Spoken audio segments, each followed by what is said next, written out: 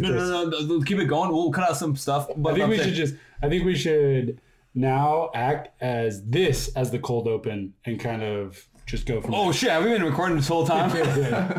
yeah. So I think this could be a good. This could be the cold open. Okay. And we'll rip through everything else. Okay. Yeah. So you're saying we just keep talking right now? This is the open. Yes. Okay. This is the podcast. We reintroduce. Yeah. So this is the Driveline R&D podcast. More Fish IPA. The Driveline Research and Drinks podcast. Could be subject to change, maybe. Still working on it. We are 3 guys in our mid-20s that work in the R&D department at Driveline Baseball. Do some research. Not the only thing we work. Tech stuff, all of that. And yeah, we're just, this is a podcast to kind of like talk about some of the stuff we do, some of the things we talk about. Who are we? Well, first we have Kyle Lindley. We're restarting because that shit was way too... No, for real. We got to keep it more snappy. No, that's what I'm saying. We have to do Daddy first. No. I'm saying we're ripping through everyone. Okay, all right. Yeah, we got Kyle Lindley. Biomechanics sensor research. Also, basically, the leading guy... Aficionado of gaze tracking. Yeah, I mean... Well, you don't have a paper. I was going to say lackey. Yeah. I think I was going to use the term lackey. It's an equal share of gaze research. I mean, he's here and someone else is here. Okay. And then the moon's over there and there's 3 people on it. There's 3 people on it. Yeah. Gaze tracking research, yeah. So Kyle graduated from Arizona State, Forks Up, biomedical engineering, does biomechanics, a lot of sensor research, looking into like IMUs. We can talk about those. But yeah, is there anything else? That's it, dude. No. Yeah, definitely don't ask him if there's anything else, dude. Okay. Anyways, back to we got Anthony Brady over here, known as Baseball Freak 9. His burner account can be found at hockeyfreak_9. 2-time Tommy John survivor. Yes. I mean, let's not cap it at 2 times. I feel that's a fucking triple's coming up. Honestly, The three-peat's coming up for sure. Yeah. But anyways, runs a motion capture lab. Developed the Edge Vizzies, all the visuals of the spin axis, all that kind of stuff. Self-taught coder, just all around. Self-taught bad coder, very bad coder. I mean, I don't know. You got a couple of videos out on good and bad coding practices. Bad coding practices, yeah. Exclusively bad coding. But anyways, this guy will run. If you ever hire Driveline out for a mobile assessment, whether it's in Japan or some random state, this guy, you probably meet this guy. Also low key, like still throws gas, sidearm, low 90s. Can squat a lot. Got a bowl butt, and that pretty much. I don't know anymore. Yeah, I'd say like first and foremost hockey player. I'd like to be described in the future. Yeah. So let's start there. Definitely. Big game tomorrow. So you're gonna play back on the ice? Yeah. Okay. Yeah. And snowboarding the same day since the knee injury. Oh yeah, gonna go with 2 pending injuries too. Yeah, I gotta go snowboard tomorrow. For sure. We'll be good. This is Alex Caravan, quantitative analyst. Alex Caravan. That is. Alex is not short for anything. It's not short for Alexander. It's just Alex. Also doesn't have a middle name. There's also no middle name. English third language, Romanian first, and data analytics second. So quantitative analyst. You better write down my grade. Resident stats guy. Resident stats guy, termed Romanian supercomputer, does all of the powering of like our analytics in R&D. Also bunk bed mate. Sometimes bottom bunk. Sometimes I say like a bed mate. Sometimes bottom bunk. Sometimes top bunk. I mean bed mate when we were in Thailand. You know. Yeah. Do what you had to do, right? And we paid a pretty price for that. Yeah, so Alex and I... Traveler sickness is contagious. Alex and I live together, not just in the same house, in the same room. We have bunk beds, so the data never sleeps with us. We're just like, we work all night long. Lindley doesn't quite live up here. He lives a little south. But yeah, that's basically who we are, unless you got anything that we missed about you. I mean, a couple things, but we'll keep it off there. Yeah, it's probably best to do that. So this is just a podcast, kind of about like everything, or at least to touch on kind of some of the stuff that we do in R&D. We're kind of like R&D at Driveline is always churning. We're always doing something, but a lot of times that doesn't get out there. And so hopefully this podcast can like serve as just like, 40 minutes, an hour, whatever it is each week into like, what do you guys even do? Kind of a thing. And like blockers recently too. Yeah. And just like insights into like what we do within like, especially because the landscape of baseball has changed so much in the last couple of years, in the last like, year alone, with just like technology. The last day alone, dude, the Astros. The last day alone. Yeah. So like everything that's going on within baseball, I think that like, we get trapped we get sucked into like the Driveline bubble with where we work of like assuming that like, oh, everyone knows these things and these are like common knowledge of like what is spin efficiency, like how is it calculated, what are the kind of like things that go into that. And you can DM me for a formula. I will give it to you. Venmo me $5, maybe $2 if you have a cute profile picture.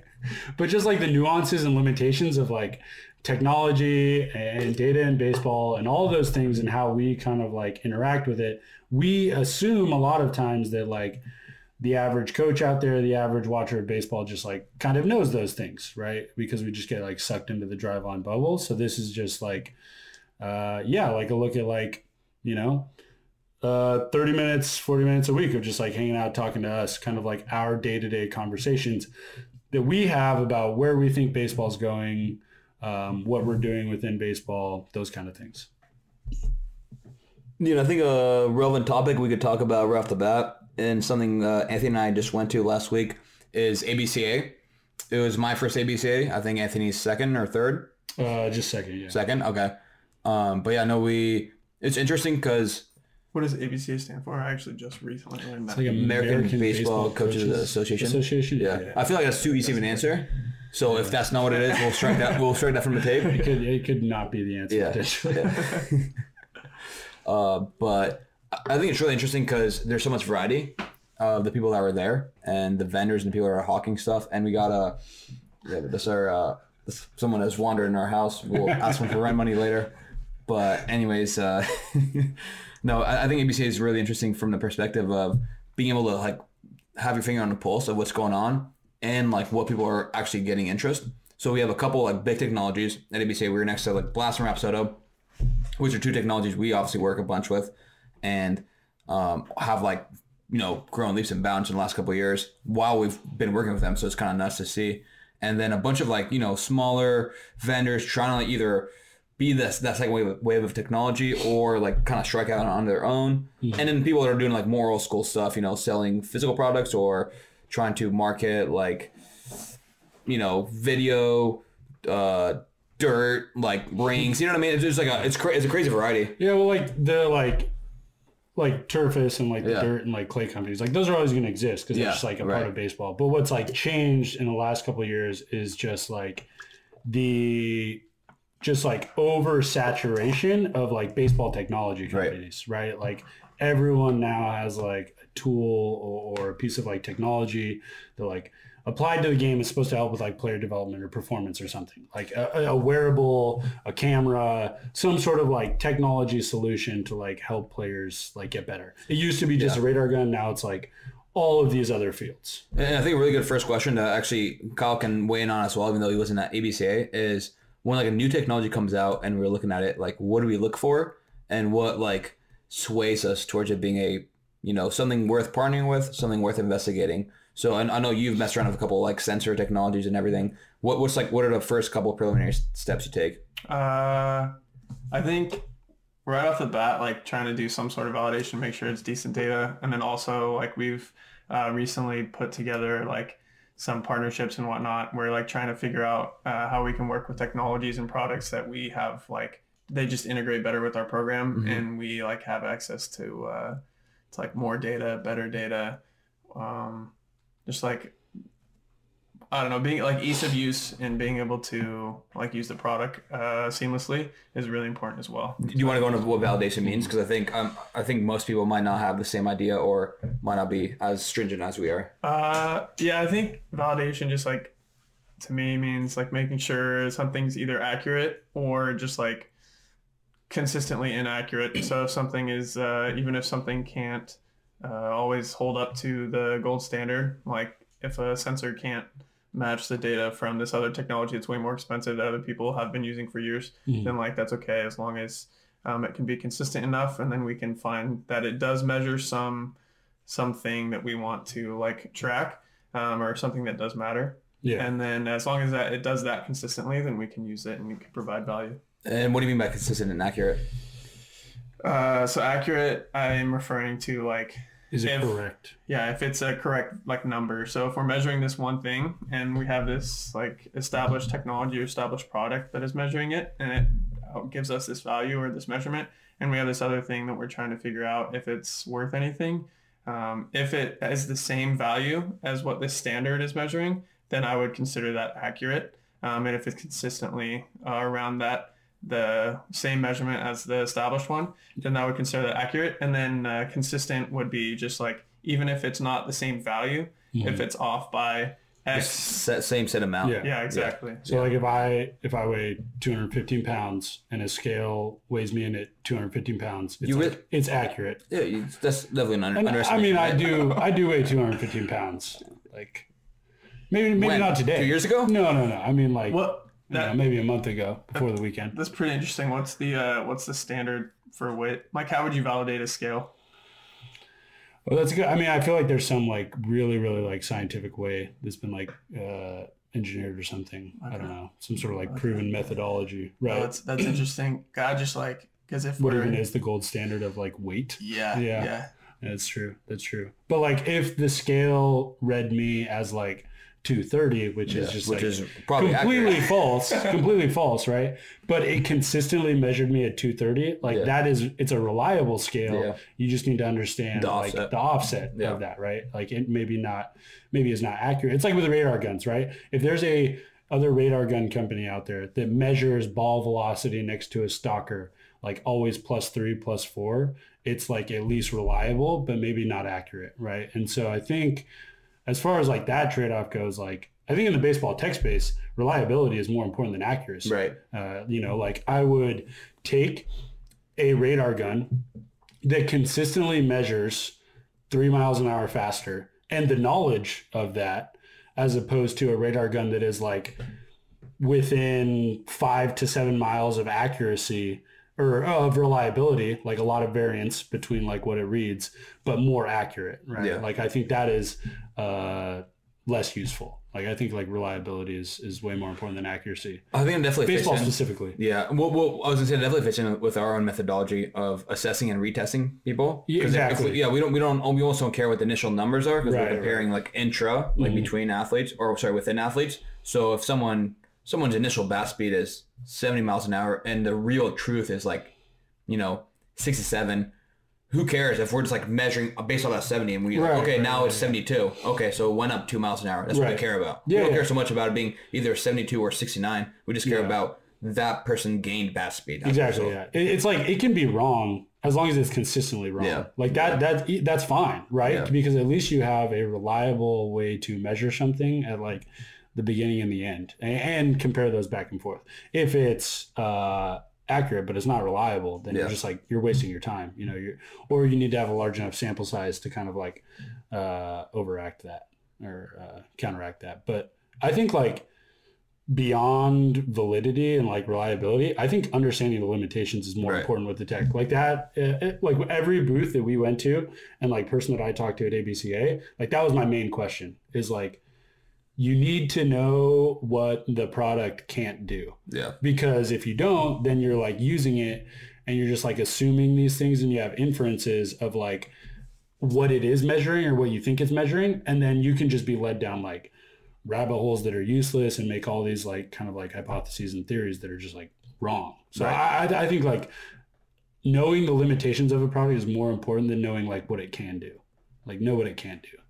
that's what you need to get to. And kind of along those lines, what do you guys think is the, like, because we had a lot of people come up to our booth who maybe didn't know exactly what Driveline did, but knew about us from a reputation point of view, knew about us like from, okay, like people I respect use Driveline, and I'm trying to get into Driveline. Yeah. What are your thoughts on kind of like the segmentation of coaches who are just now starting to get into technology and other ones who are like, have been there for a while? Like what was kind of like the learning curve when it comes to that? Yeah, I think that's one of the biggest things about like stressing the importance of like understanding limitations too, because like all of these new coaches who are like maybe older, don't have like a background in like science or research or any of that, they're just coming in and they're like, okay, well, I gotta like catch up to the curve, like I gotta ride this wave that everyone else is on, or like hop on at the end, and they're just like going into things, and that they'll get like a piece of technology, like a Rapsodo, whatever it is, and they'll take the data up front for what it is, right? And they don't understand like any of the limitations beyond,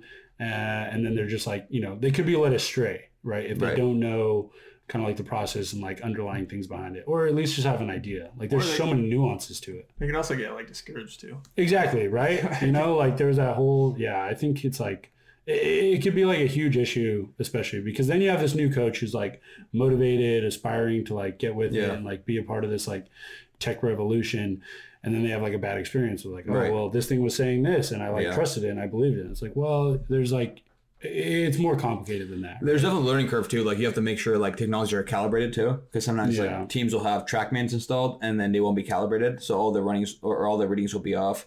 And understanding the differences, because I know I was personally pitching a new potential tool based off TrackMan data, and like there were plenty of coaches that were interested, but they want to make sure, like they want to know if it like worked off Rapsodo data, and it's like understanding even like Rapsodo and TrackMan, two pretty popular technologies, but they have like different metrics and also like different ways to track it, like like Doppler radar versus like optical. Like quick differences. Rapsodo has like spin efficiency, like top spin, even spin, just like the metrics and naming. Yeah, exactly. Yeah. It's operational like, definitions of like, it's like very important metric. Yeah, it's almost like I think it would almost benefit a coach like just having a quick like screenshot of like what an output looks like from Rapsodo, what an output looks like from TrackMan, and then piecing that together.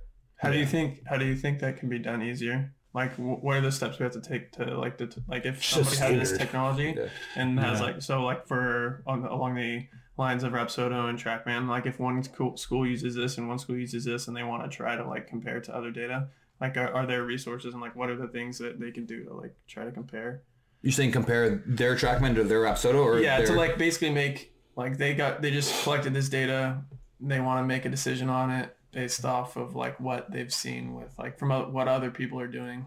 Like, are there steps that you have to take to make sure that? I mean, there really isn't much. Like, there really isn't much. As far as resources go. Yeah, like especially not within like the technologies. Like, it's not like you can just like tap into Rapsodo and change like TrackMan. It's like we have to do that on our own. Right. Like, that's like literally what we've had to do. Yeah. There aren't like available resources to kind of do that thing. It's just like a lack of like standardization across the sport, because it's like, to be fair, it's a completely new field. Like there's all these new technologies. Like, of course that's going to happen. You know, like there just needs to be like, I don't know, some like governing body or just us to be like, okay, we're going to call it spin axis. Yeah. Not tilt, not direction. And it's going to be measured like this. Right. Not like 180 at the top, or 180 at the bottom, or like whatever it is, right? Just like make a decision and like call it that, and then have the whole field go that way. Because all these companies are just building technology, and there's nothing out there that says like follow this formatting or like standardized like guideline. It's just like,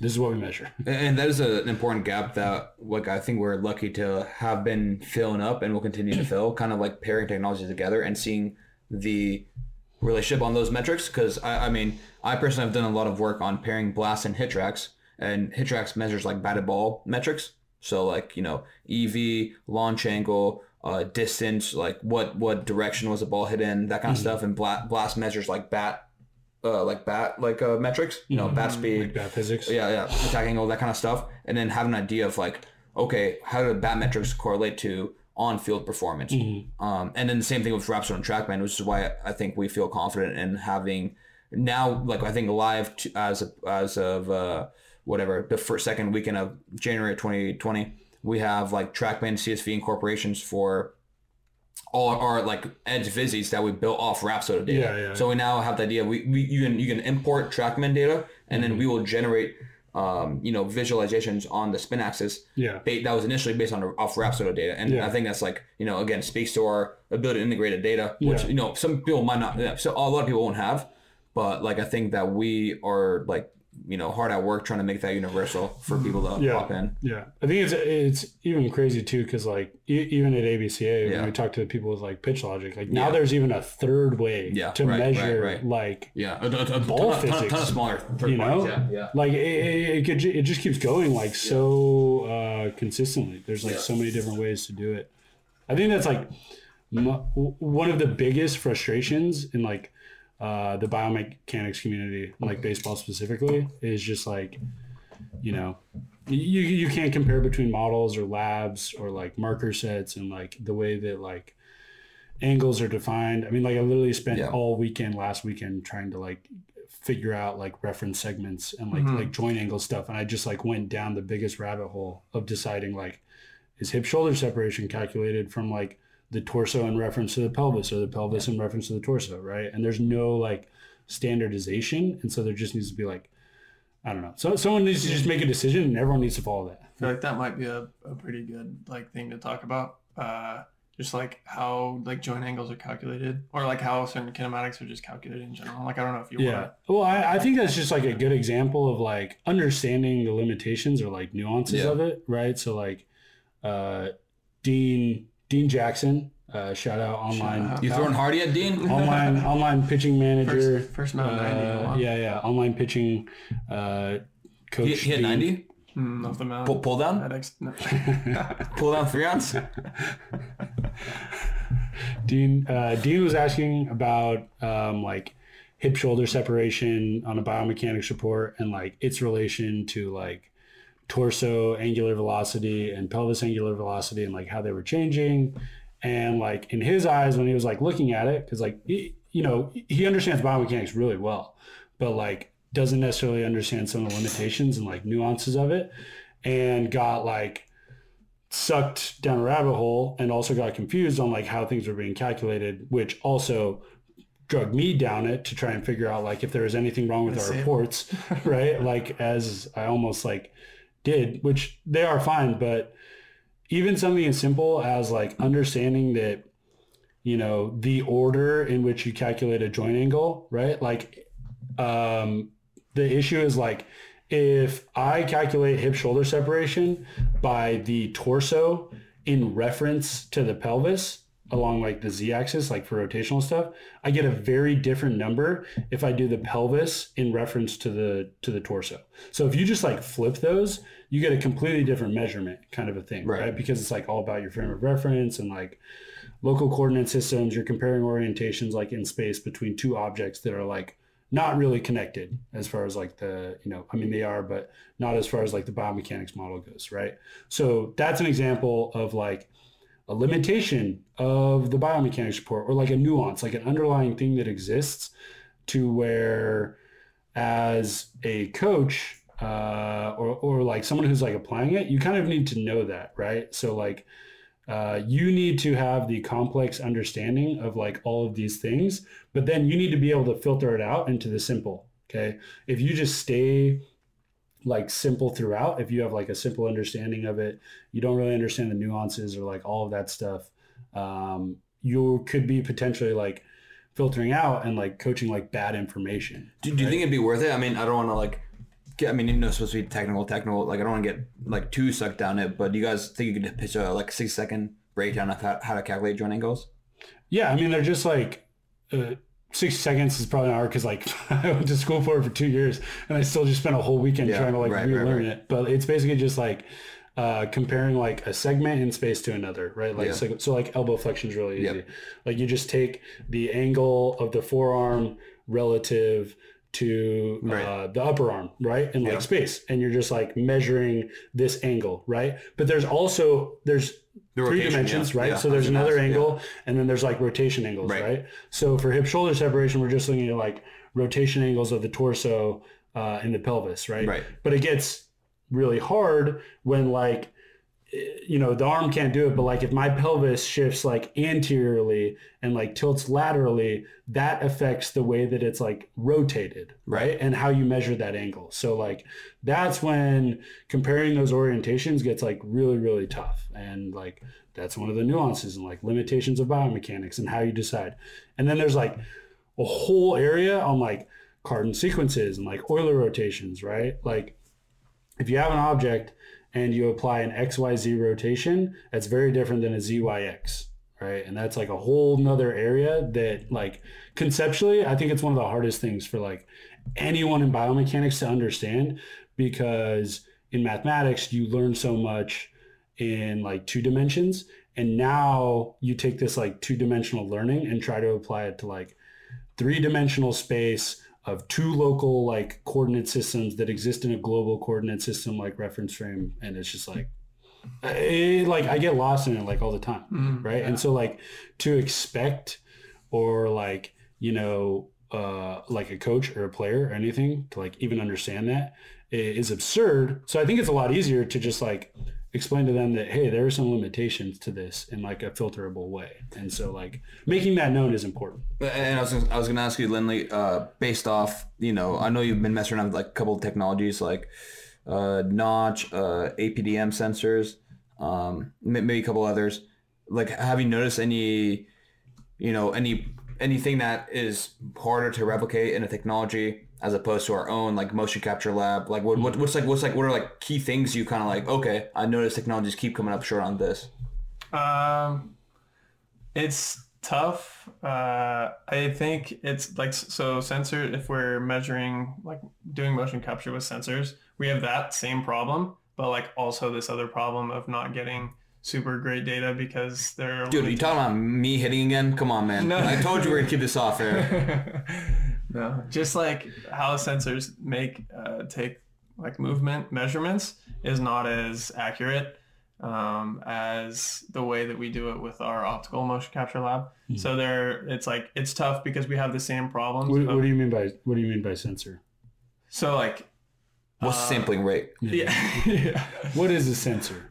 A sensor just senses something. In our case, we have like a set of 9 sensors that they combine all their data, and it just measures movement. Like KVS, blast, those things. Yeah.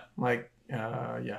And so if you use those sensors in a certain way, you can get data that is kind of comparable to an optical motion capture lab, but we end up running into things like if the measurement we're actually making falls up short and that's not accurate, then how can the joint angle measurement, like Anthony was just talking about, how can that be accurate when we don't even accurately know the angle or the orientation of the segments we're trying to make the angle with, joint angle with, if that makes sense. So. Yeah, it's really tough. And I think that's like another thing that like we run into that's like good to take a step back from, that we're just like, we go so hard on like gold standard level data quality because like we want really robust data and like really accurate to be able to do what we're doing, which is like high level research at like really high fidelity and like large data sets. But baseball isn't like done that way, and that doesn't ever like scale to like something that a consumer can just use. Yeah. So like these sensor-based solutions that are just like affordable, like Diamond Kinetic sensor, like blast sensor, or like KVS or 4D, like whatever it is, like that is just like, potentially a high school or like college coach can afford that. They can't afford a like, $100,000 biomechanics lab that's like gold standard and like all the expertise that goes into that. Right. So like you kind of just have to like step back. I think that like Jagers talks about this a lot, of like the simple, complex, simple like curve, like you have to like start simple, understand the complex, and then go back to simple. Like he explains it. Well, no, he explains it from the like lens of like, because I started out just like looking at like very simple data of like, let's just say like on the pitch design aspect, right? Of just like watching a pitch move as it like throws my hand, like that's very simple. And then I went to the complex of like high speed edgertronic, right? Because I've like consumed like thousands of clips of 1,000 frames per second edgertronic footage. Like he thinks that now at this point in time, like going now to like a more simple area of just like, he thinks he can get a lot of value out of like a slow motion on an iPhone, right? Like 120 or 240 frames per second. But he can only get like value out of that because of like all of like the complex understanding and that like, you know, consumption that he's had, right? So like us, if we can understand what's going on biomechanically in the pitching motion at like a very complex level at 240 frames per second within a millimeter of accuracy in the biomechanics lab, then we can now like shift that into like a more affordable, simple solution of like, you know, an IMU sensor system or even like cameras, right? Like some sort of like optical, like markerless solution. And then you can like learn from that, right? Like I think that biomechanically, I can understand a lot just from like a slow motion side video from all of the understanding of like complex biomechanics data that we have. But I couldn't do that if I didn't have that like that like peak in the middle of like all the complex stuff, you know? Yeah. So like understanding that allows you then to do more with the simple, which is ultimately just like easier for everyone and like scales way better to like getting it into everyone's hands. And we're talking about Eric Jagers, king of the Turkish get-ups, in case it wasn't clear. Eric Jagers, Cincinnati Reds, you know, pitches an extraordinaire. Assistant pitching coordinator. Currently still single. So just leaving that out there. Yep. Kevin, so like for those technologies that aren't gold standard, talking about how like they can still be of value. What are some, from like your stats background, working with that data a lot, like what are some steps that need to be taken to make sure that like even though the measurement quality or the accuracy might not be that great, like what are some things that you can do to like still get the value out of it at the team level, or like for like what are some of the things you have like worked on for like organizations or like individual players? I think some of it you covered with the reliability focus. I'll say like in general, I think one of the things that's really important when taking into account like a large like swath of data, so to speak, is, and I think like people kind of like, this gets like drilled in early on in a quantitative background, but kind of like people forget about it, is looking at outliers as well. Because I mean, myself and Dan O'Coin have like messed around with creating models on, you know, it's got a new Bumble connection. Let's go, baby. Always working. I've messed around with like, you know, we'll build like models of judging people, like, you know, a pitcher's like Arsenal score, like basically a quantitative measure of how strong a repertoire is of a pitcher. And this stuff breaks all the time when you're looking at like certain outliers, you know, like it'll break on a low 60 or high 60s, like changeup, low 70s curveball, just because those are such like bizarre pitches. Yeah. So then they'll be like, okay, those pitches like are on the scale here. And then like, you know, there'll be like a couple pitchers, you know, doing that. And then we'll take findings away from that and then apply like, okay, like, well, it looks like a low 70s curveball is really fire because the one guy who threw it like got like 2 swinging strikes out of the 3 batters he faced. So I think that also applies to technology where like, you know, if there are a couple data points that, you know, seem out of the ordinary and skew overall findings, we first have to filter for those. And then like what I like to do usually is I think there's 2 basic steps towards like analyzing, you know, specifically technology data, but also like the idea of pairing technology with like some other metric, right? We have technology findings on a player or a group of players, and then we have like an idea of their talent level. So I think the 2 like low-hanging fruit things they can do is correlational analysis and then like segmented bucket analysis. So by correlational analysis, I think it's like the most common thing people usually do, and sometimes they kind of err a little bit by being too overeager. But they'll just take, let's say, bat speed and blast, and then like exit velocity and hit tracks. So they'll grab, you know, let's say we have 200 recorded pairs of blast data and hit tracks data. So let's grab all the bat speed and all the exit velocity and just do correlation. Okay, so two quick things on this. One, that is heavily biased by what kind of players were in that sample. Is it one guy that had 190 swings and then, you know, 10 others that had each a swing? Like that would be a pretty insane like setup. But either way, the point is, in that case, like the correlational analysis is basically one guy's data is overwhelming to everyone else. So you could, like in that case, you could have like hitter averages rather than overall average. But also, like correlations are based on like a linear relationship by default. So You're like assuming- maybe right, yeah, you're assuming a linear relationship where in some cases maybe it'll be like Assume this. every increment is equal to each other. Right. If the real relationship is like something like this, which is an odd one, but let's say it is that, then a linear fitted line is gonna completely misrepresent the type of data. Exactly, yeah. So other things we do, or other, like which brings me to my second point, a bucketed analysis where maybe we lump in like certain, rather than looking at the continuous data, like okay, like rule 63.1, 63.2, we lump in metrics based on like buckets that make sense based on the distribution of data. Like okay, we'll have 60, 65, 65 to 68, 68, 71, 71, 74, so on, and then look at like metrics in those groups and then seeing if that tells us something about the story. Yeah. So I think that's one way to kind of like right off the bat, like when I've taken like a new technology, look for outliers, and then run both like low hanging fruits of correlational analysis and then bucket segmented analysis. Yeah. I think another big one is like, and you touched on a bit of like sample size, just in general. Yeah. But like, I think especially. Damn, bro, I didn't get a drop sample size. I know. Yeah, I was we're waiting part for now. you to. Just the last 10 seconds of I was waiting for you to. But I think that's like small sample. One of the biggest things that like coaches and like people should understand. Right. With all of the technologies out there, and like especially to talk about like recent stuff, that was my biggest frustration at like going to like Pitchapalooza and like listening to some of the talks.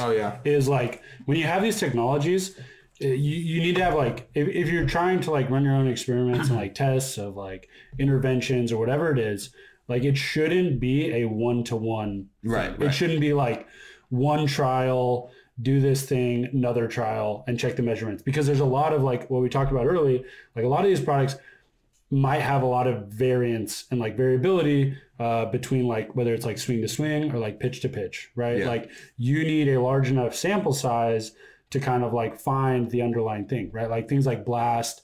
I actually don't know about HitTrax that much, but like I know that blast can have like a lot of variability swing to swing, right? So it's not like you would want to do one swing, say like, oh, he swung 72, do something else. Next one is like 68. Right. That 4 mile an hour difference could be enough that it's just variability. Like the swing could be the same. Right. It could just be like instrument measurement error at that point. Right. Yeah. So for each thing, when you're trying to do something like that, like I think for coaches, the specific application is like start looking at session averages, not just like one swing compared to another or like one peak compared to another peak. Right. It's like averages over a week compared to another week or like a session to session. Right. And one quick anecdote I was going to say on, and you guys will know who I'm talking about if I drop the snot nose reference, but one fairly well-known coach / like business owner out there, I think had a criticism of one of my blogs on pairing blast and HitTrax data. It was actually one of the more, statistically convincing cases where I compared batter's average bat speed to batter's average like EV, and it was like quite a high correlation. I forget what it was exactly, like maybe 0.8 something. And I posted a table of all the raw data because I think one of the most annoying things when discussing stuff over the internet, someone will say something and be like, okay, well let me see the data, and then I'll just like deflect and say something else. It's like, okay, let me see the data. So I posted a data table of the batter averages, and I remember like it was like it was a table of like maybe 50 hitters. All their averages. So it's like, 50 hitters who each had like at least like 15 swings, something like that, right? So I feel confident in those numbers being representative of their actual averages. Large enough sample size. And like I said, it's quite a very high correlation, maybe 0.87. And then the guy goes, the first hitter on the table had a like pretty high bat speed and like a lower EV. And he goes, well, what about this guy? It's like, my man, that's 1 out of 50. That's literally the like the second worst example we could have picked. Right? Yeah. But it's just like, what about him? What about the other 49 guys? That's literally the Greg Maddux argument. Right? Yeah. Like that's literally the like, well, Greg Maddux didn't need velocity. It's like, bro, like average fastball velocity is still going up. You can't just like continue to just like look at one thing. But and this guy's Greg Maddux? Okay. Exactly. Never mind that. He's chilling. Yeah. It's like, okay, well, if you want to base your entire like development philosophy. Betting on exceptions, yeah. One outlier, one exception, go ahead, Yeah, not to mention Maddox also threw quite hard in his prime. Yeah, but even beyond that, it's just that's a great example of how you can just stay simple. In today's day and age, within baseball and stuff, there's so much competition for you need to be louder and you need to be nuanced, and that's how you grow within this market of technology and all this stuff. And that's my biggest thing that I've been saying to coaches and people that I talk to at ABCA was just you don't need to go out and buy the nicest sensors or nicest pieces of technology or data or something. It's if you're working with mostly high school kids and low level baseball players, just get something that measures a bat speed and a radar gun, and that's it, and get them in the weight room. Do really, really well at the simple stuff that actually scales into performance, right? And the things that we know is just velocity matters from a pitching perspective, and bat speed matters, right? All of the other metrics and things that are measured but you need spin axis, you can just stay simple and just do that. And it is crazy though that there was pushback on something like bat speed. Yeah, hitting is in the argument era of pitching in 2014. Still battling over swinging the bat fast is good. Yeah, it's ridiculous. And I think for that specifically, not to harp too much more on it, but just the idea that regardless of what velo they sit at or what velo they commonly swing at, the idea of someone increasing their pitch velo and their peak bat speed is good. Yeah. It's you know what I mean? It's dude, how can you not not realize that's a improvement overall? Having an ability to do that. Yeah, and beyond that, from a non-baseball perspective, I for some reason, whenever something like that happens, I always just imagine these people in an academic environment. Yeah. At a conference, someone presents a huge research paper of this giant robust data set and all these findings and stuff, and someone just afterward raises their hand and points to an outlier and is well, what about that guy? Just pointing at one thing, that person would get obliterated in the scientific community, because everyone there just understands okay, yeah, we have we create large data sets, we analyze them, right? And we understand what outliers are, right? And we don't base all our findings off those, or we don't let them skew them, right? But in the baseball community, they're just isn't quite that level of understanding. So people that do that just get away with it, right? And they're just they can run with that. It's fine. But yeah, that's our quick dabble on some technologies and drawbacks, pros to them, how to interpret them. Next episode, we're going to talk about Lindley's love life, so definitely tune in for that. Yeah. And who has bets on what? Yeah, currently in a long distance relationship. Pretty exciting. Yeah. What dude? She's gonna see this episode. Be a little bit more positive about it, dog. No, it's just not as exciting and interesting as some other people's situations. Yeah, we got that. We recorded on the cold open. Yeah. we're releasing those minutes, right? That's a Patreon episode. We got to make a Patreon episode where we just talk about our own personal stuff. Yeah, separate one or plus video. Yeah. Plus video is just all our personal stuff. You got to pay for this. Yeah.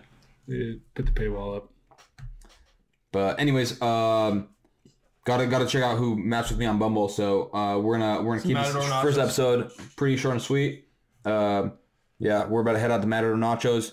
Shout out Happy Hour after 10 p.m. Mm-hmm. And stay posted for more nuanced, very persuasive looks at technology and baseball. Yeah, just kind of a round table of what we talk about in R&D. I don't know, just some insights to living in the baseball world with research and tech right now. And things will definitely eventually get more raunchy. They will not. They will not. Just cut it out right before I say raunchy. Just so it's not quite certain what the adjective is.